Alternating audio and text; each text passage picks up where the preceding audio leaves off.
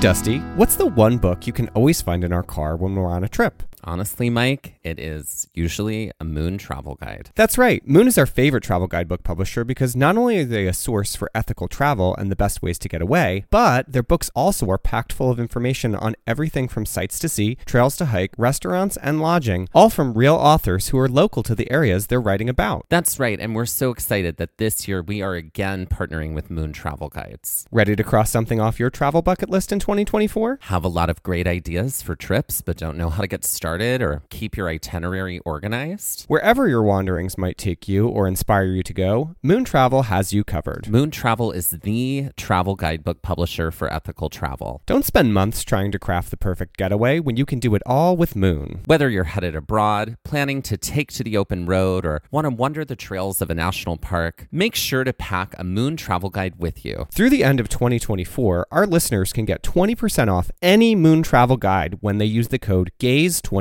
at checkout. That's amazing. And that is code GAZE24, GAZE24 for 20% off any Moon travel guide in Moon's entire library. And that is just for our listeners, and you cannot find that anywhere else. Be sure to visit moon.com. Head to our show notes and check it out and see Moon's entire collection of travel guidebooks. Hello and welcome to Pride Mix here at Gaze at the National Parks, the podcast. I'm Mike. And I'm Dusty. June is LGBTQIA plus Pride Month, and during the month of June, our episodes are called Pride Mixes. Pride Mix is a chance for us to dive deep into queer history and how it intersects with the national parks and the National Park Service's role as America's storyteller. Previously on Pride Mixes, we've highlighted and celebrated icons of queer history like Mabel Hampton and her work with the Lesbian Herstory Archives, Bayard Rustin and his work with Martin Luther King Jr., Marsha P. Johnson and her work as a trans rights activist with STAR, and Stormé de Lavere and her career as a drag king and her life as a prominent figure of New York's West Village. And while New York was certainly a major player in the landscape of queer history, it was not the only place in America where queer history was made. As many scholars have cited, queer activism and action often occurs in cities, since cities most of the time have larger populations. It is then probable that there would be larger populations of queer people, thus queer communities. And where there are queer communities, there is queer history, or herstory, or their story. Their story. In many of our previous Pride Mixes, particularly last season, we covered many icons of queer history from the New York community. But for Pride Mix this year, we are specifically looking at icons from queer history from the San Francisco community. San Francisco, a place of many NPS sites, is on the traditional and stolen lands of the Ohlone people and is often called the gay capital of the United States. It has a long, fascinating history about the development of its queer culture. In short, the early foundations of the city of San Francisco was due to the discovery of gold. It had a boom in population because everybody was looking for gold, and given a limited amount of government oversight, this laid the groundwork for a lot of sexual liberation and a culture of sex work. And since the population was mostly men, sexual liberation manifested most often in the form of men with other men. Okay, so let's talk about San Francisco for a second. Yeah, great. You've been to San Francisco. Twice. I've been, but we've not been at the same time. No. But maybe soon. Maybe. Right. Surprise. I did. I loved San Francisco. I did too. I had a really great first experience. It was like one of the first trips I took right after starting teaching. On a spring break, I went by myself. This was when I first visited a national park. It's when I first saw Yosemite, Right. and which, you know, in the Wayback Machine started this whole weird adventure we're on now. Yeah. But I had a great time. I stayed in a really awesome hostel. I met a lot of wonderful people. We did, you know, these day trips to Yosemite and to Muir Woods, and I did a trip out to Napa, which was really awesome. And just exploring the city was really, really great. And then the second time I went back, I was just there for like a day or so, and it wasn't as magical as that first experience, but I also knew a lot of people out there, so it was great to be able to like explore a little out there. I went to San Francisco for the first time with two friends. I'd gone to LA to, we were spending some time there, seeing a friend who just moved there. And then all of us went up to San Francisco and drove a portion up Pacific Coast Highway, which was so magical. Yeah. Yeah, I loved it. I remember we all had to buy jackets because it was freezing cold. Like it was spring. Yeah. And then, I don't know. I lost count for the amount of people who were like, well, there's that quote. That's like the Mark coldest, Twain the Mark Twain quote, the coldest summer I ever spent was in San Francisco. I mean, literally, like you couldn't swing a dead cat without hitting somebody saying that quote. You know what I mean? Yeah, somebody once said that to me. I think it's the coldest winter I ever spent was summer in San Francisco. It's something like that. There it is. Yeah. But yeah, we went to, I remember somebody told us, they were like, a friend was like, don't bike the Golden Gate Bridge. It's just so long. And we were like, oh, it was great. I really enjoyed it. I kind of want to do that now. And at the time I didn't do it, but it was really fun. I guess you go into Sausalito and then you take the ferry back. It was real magical. Yeah, that's what I want to do. Yeah. I do want to do that. Yeah, we also went down, we saw the seals. And then we Fisherman's Wharf. Yeah, we went around there. And we had a great time. I remember I had just come out right before I'd gone on this trip. So it was your birthright trip. It was a birthright trip. Right. I mean, no. No, it was not. But anyway, we went to the Castro District and we went to the Harvey Milk Camera Shop, which at the time, and still technically right now, for the time being, was a site for the Human Rights Campaign. And I remember my two friends were just like, they were like cutting up and laughing about something else. And I was like, this is a really important moment for me as a gay person. So dramatic. They were like, okay, what do you want? Do you want photographs? Do you want us to like have a moment of silence? What do you want? And I was like, I don't know. And they're like, well, get back to us when you do. So I had a blast in San Francisco. I wouldn't say that I left my heart in San Francisco, but it was so much fun. Yeah. But you had some rice-a-roni, perhaps. The San Francisco treat. Right.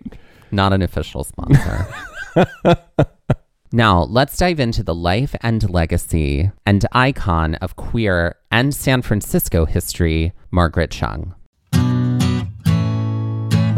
Margaret Chung was born in Santa Barbara, California in 1889. Her parents had moved from China in the 1870s. They moved during a time when many Chinese families were immigrating into the United States, also inspired by the gold rush. That ended in 1882 with the passage of the Chinese Exclusion Act. It was the first recorded law in American history that named a nationality in a ban. She attended Southern California Medical School. In her class of fellow med students, she was the only person of color and also the only woman. When she graduated, she was the first American-born female doctor of Chinese descent in the United States. While in med school, she began dressing in men's clothing, and she called herself Mike.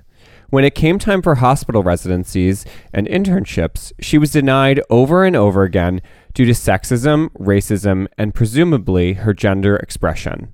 She was able to get an internship under Dr. Bertha Van Hoosen at a women's hospital in Chicago before working at a railroad hospital in Los Angeles, where she was able to develop her skills as a plastic surgeon. This allowed her to open her own plastic surgery practice and soon work with many Hollywood celebrities as their plastic surgeon. Soon, she moved to San Francisco to help open the first Western hospital in Chinatown, where she was the head of OBGYN and pediatrics.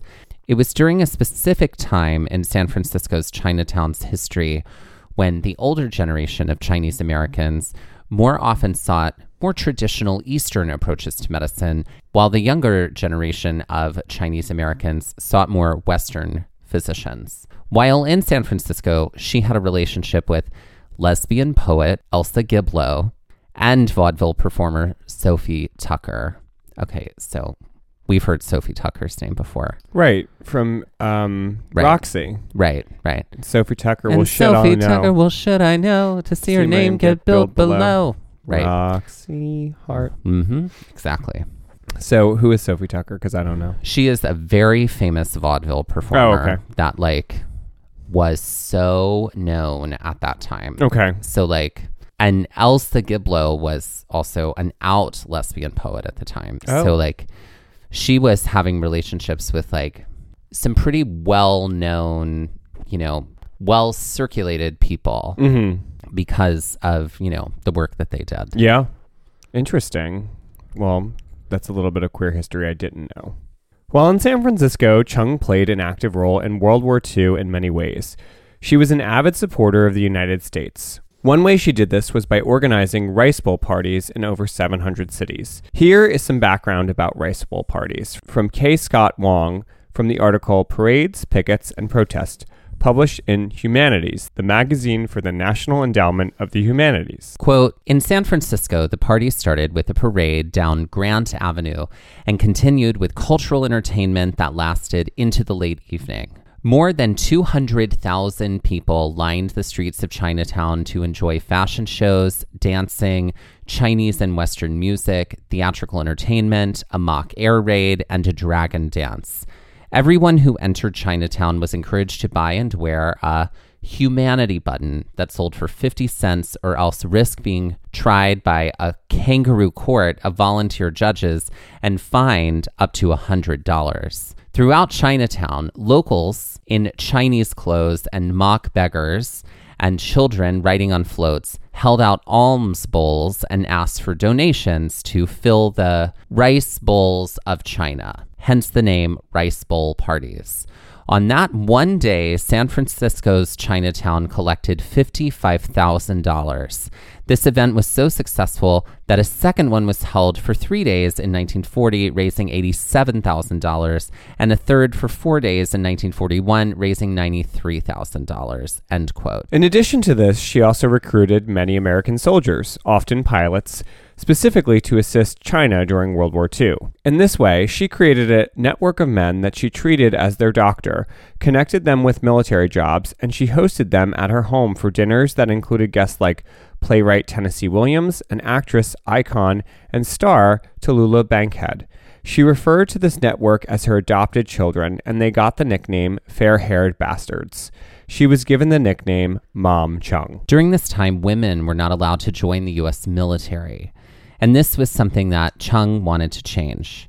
She joined the cause to lobby Congress to create WAVES, which stood for Women Accepted for Volunteer Emergency Services, specifically to allow for volunteer service in the U.S. Navy. After a successful campaign and passing of WAVES, Chung herself was rejected from the program when she applied.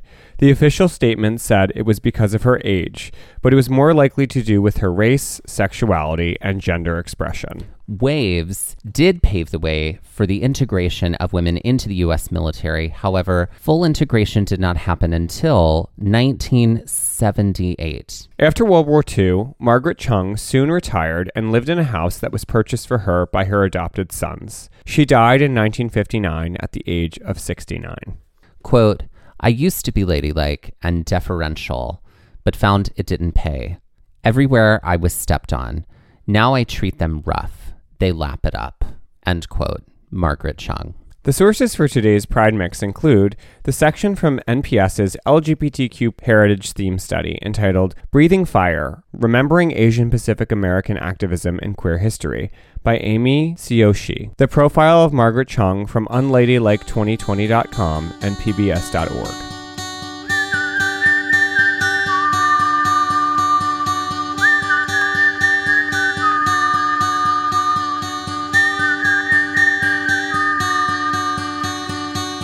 This has been Pride Mix by Gays at the National Parks, the podcast, and we're here to remind you to pride early and pride often, and that your pride means nothing unless it is intersectional. Gays at the National Parks was created and is hosted by us, Dustin Ballard, and Michael Ryan. To see images from this episode, follow our Instagram at Gays at the National Parks.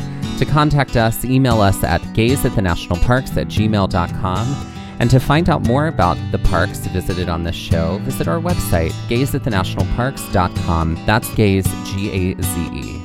All original artwork featured on Instagram and on our website is by me, Michael Ryan. All original music was written by Dave Seaman and performed by Dave Seaman, Mariella Klinger, and Sean Sklios. Our music producer is Skylar Fortgang.